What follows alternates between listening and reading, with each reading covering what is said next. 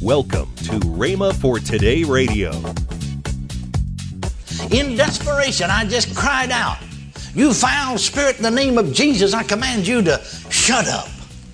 And when I said that, just kerflop, he hit the floor. I mean, he shut up. I didn't hardly get the words out of my mouth until he shut up immediately, just hit the floor. The dark cloud disappeared. I could see Jesus. And that little old demon lay there on the floor in front of me, just like a little old dog. Did you ever take a little old dog, and whip him, and a little old pup, and he just lay there and whine and shake all over, just tremble all over. And he said to me, "I sure don't want to, but if you tell me to, I know I have to." Well, I said, "Not only shut up, but get out of here." And he got up and ran off. You're listening to Rhema for Today with Ken and Lynette Hagin.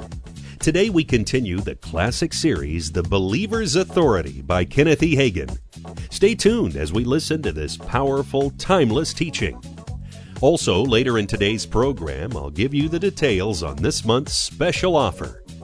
Right now, here's Kenneth E. Hagin's classic message. I thought, as I was there in prayer, you see, now I can't see Jesus. The dark cloud has come and obscured him. The demon is yakety-yakking. I can hear the sound of his voice. He just went right on talking, but I can't distinguish one word he's saying. Well, I just almost panicked. I thought, I need to hear that because he's saying something very important. Right? I need to get that, and I'm not getting it. I'm not getting it. Then I thought, don't Jesus know I'm not hearing him? Don't he know that I'm not getting that? Why don't Jesus do something about that? Now, see, a lot of things happen in life. I want you to get the spiritual point. Don't just get your mind on the vision there and all of that, what actually literally happened, but just get, you see, we ask the question, well, why did God permit this? Why did Jesus permit this? Why don't he do something? If you listen carefully, you'll find out. You'll find out. You'll have all your answers if you'll just listen. Why? I'm thinking that. Why did he permit that devil to do that? Don't he know I'm not getting what he's trying to say to me? Don't he know I'm not getting it? Why did he allow that? Why did he permit that to come to pass? Why don't he do something about it? Why don't he stop that demon? Well, he didn't do anything. The dark cloud's still there. I can't see Jesus. It's like a big smoke screen, you see. I can't see Jesus. The demon's still jumping up and down the hall, and I can't hear him. I hear the sound of his voice, but I don't distinguish one word. I don't know one word that he said. A few seconds at a time like that can seem like 10 minutes. I know it must have been just a few seconds, but it seemed to me like it must have been 10 minutes, And finally, in desperation, I just cried out, "You foul spirit, in the name of Jesus, I command you to shut up." And when I said that, just kerflop, he hit the floor. I mean, he shut up. I didn't hardly get the words out of my mouth until he shut up immediately, just hit the floor. The dark cloud disappeared. I could see Jesus. And that little old demon lay there on the floor in front of me, just like a little old dog. Did you ever take a little old dog, and whip him, and a little old pup, and he just lay there and whine and shake all over, just tremble all over. And he said to me, "I sure don't want to, but if you tell me to, I know I have to." Well, I said, "Not only shut up, but get out of here." And he got up and ran off. And then Jesus said something that absolutely upended my theology. Now, sometimes our theology needs upending. If it does, it's just upended. Praise God. What do you say? Get it lined up right. Get it lined up right. You see, he knew what I was thinking. See, he knew my thoughts. I had thought, why doesn't he do something about that demon? Why doesn't he? Why did he permit that? Why did he let that happen? Don't he know I'm not getting the message? Never will forget the longest day I live. To me, it's just as new as though it happened last week. See, spiritual things never grow old. Hallelujah. So he knew what I was thinking, and he said, "If you hadn't done something about that, I couldn't."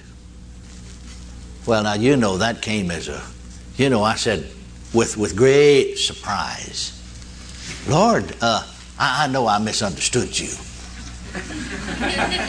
You didn't say if I hadn't done something about that demon, you couldn't. You said you wouldn't, didn't you? No. No, he said, I said, if you hadn't done something about that, I couldn't. I said, there's something wrong with me. I said, Lord, you see, the second time now, you didn't say if I hadn't done something about that demon, you couldn't. You said you wouldn't, didn't you? No. He said, I said, if you hadn't done something about that, I couldn't. Well, I sort of shook my ears that way, both of them, and I said, there's something happened to me. I'm not hearing right. Lord, I said, I know I misunderstood you, or I didn't hear it right. You didn't say that if I hadn't done something about that demon that you couldn't. You said you wouldn't, didn't you? And then he answered just pretty bold, just almost shouted, said, no, I didn't say I couldn't. I said I wouldn't. I couldn't, not I wouldn't. I'll get it right. I couldn't, not wouldn't. Could not. Could not. Well, now, one fella said to me, well, now, don't tell me there's not anything Jesus can't do, because he can do just anything he wants to do. I said, well, if he can, why don't he make you pay your tithes? That ended the conversation right there.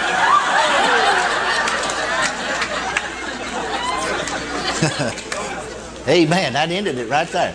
That's closed it down. Closed it down. That closed it down right there. And you know what was so strange about it was that I didn't know the man didn't know he didn't pay tithes. The Spirit of God told me. I heard those words coming out of my mouth and almost turned to look, see who was saying it, and realized it's coming out of my mouth. But God just had a way of taking care of that fellow. Amen. Now, I said, Lord, I never heard anything like that in my life. Did you? I never heard anything like that. I said, that's different than anything I ever preached. That's different than anything I ever heard preached. And Jesus got me in deeper before he got me out. He said to me then, he said, there's not anything in the New Testament anywhere that tells the church if they'll pray to me or pray to God the Father that we'll do anything about the devil. In fact, he said, the church or the Christian or the believer to pray that I will rebuke the devil or that God will rebuke the devil is wasting their time. When he said that to me, I said to the Lord, Lord, I've sure wasted a lot of time. Because I picked up the bad habits other Christians have. You know what I mean? I don't know that he ever did rebuke him, but I sure prayed that he would anyhow. See, it's a whole lot easier just to turn the responsibility over him, not to assume any on your own. Or think you turned it over to him. Don't shout me down, that's because I'm preaching real good. And so I said, I've sure wasted a lot of time then. Then I said to him, Lord, I can't accept that. I don't care if I am seeing you.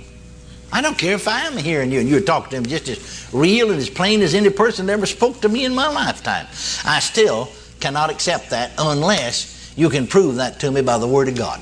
I won't accept any vision, any kind of supernatural experience if it can't be proven by the Holy Scriptures. Now listen, particularly the New Testament. I'm not so concerned about the Old. I'm not living under the Old Covenant. It was for spiritually dead people. I'm not spiritually dead. I'm living under the New Covenant. Are you listening to me? And that's where the Christian ought to live. Get in the epistles and live there. And then you'll really flourish as a Christian. Praise God. Well, I said, your Bible said, in the Word of God, it said, in the mouth of 2 or 3 witnesses shall every word be established. So I want at least 3 witnesses, and all of them in the New Testament that proves what you've said, or I won't accept it. Now, you think he became angry with me because I said that? No, he didn't. Jesus just smiled so sweetly, and he said, I'll go you one better. See, I said 3. He said, I'll give you 4 witnesses. In the New Testament, you see. And I said, well, I've read the New Testament through 150 times and portions of it more than that. And if there's anything like that in there, I don't know it. And he said, why, son, there's a lot in there you don't know yet. I'm glad there is. I said, I'm glad there is. Praise the Lord. Amen. Now then, Jesus said to me, first of all, nowhere, there's no place in the New Testament, let me say it again, no place in the New Testament where any writer, Paul, that is writing letters to the church, you see, Paul, Peter, James, John, Jude, any of them that wrote letters to believers or Christians. Not one single place where they told the church to pray to God, the Father, about the devil or against the devil. Not one single place. Not one single place. That's the reason he said to me, people who pray that God would rebuke the devil are wasting their time. You see, the least member of the body of Christ has just as much power over the devil as anyone has. And unless believers do something about the devil, nothing will be done. You can see that in that case. Nothing was done till I did it. Now Matthew records, and this is the first scripture that Jesus gave to me. First of all, Matthew is the first witness. Matthew the 28th chapter, when Jesus arose from the dead there, you know. Matthew 28:18.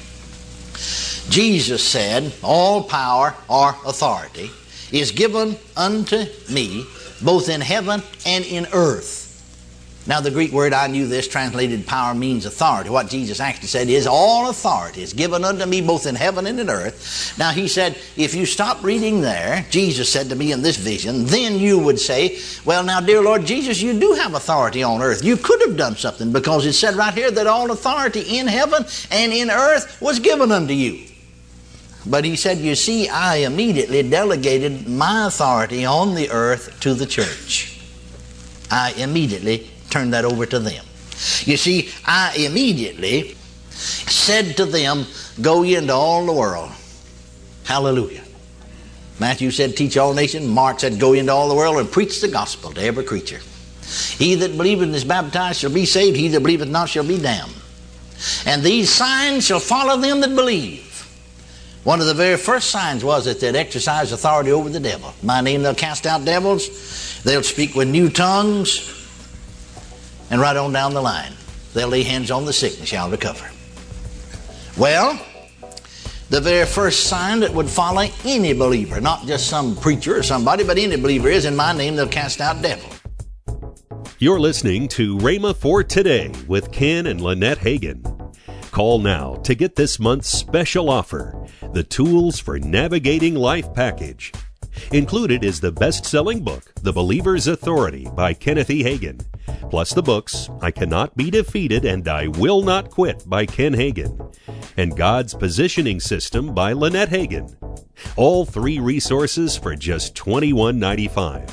Don't delay. Call today. Call 1-888-FAITH-99. That's 1-888-FAITH-99. Or if you prefer, write Kenneth Hagin Ministries. Our address is P.O. Box 50126, Tulsa, Oklahoma, 74150. Don't forget, for faster service, order online at rhema.org. That's RHEMA.org. Now, let's join Ken and Lynette Hagin. But also, it's not too late to still register for Rhema Bible Training College. Yes. 2014-2015 school year. Or you can just go and request an informational DVD at Rhema, or actually rbtc.org/trendsetters and request the DVD. Or you can just go online and fill out an application right there. And so... Tomorrow, more from Reverend Hagin on our authority as believers. That's tomorrow on Rhema for Today with Ken and Lynette Hagin.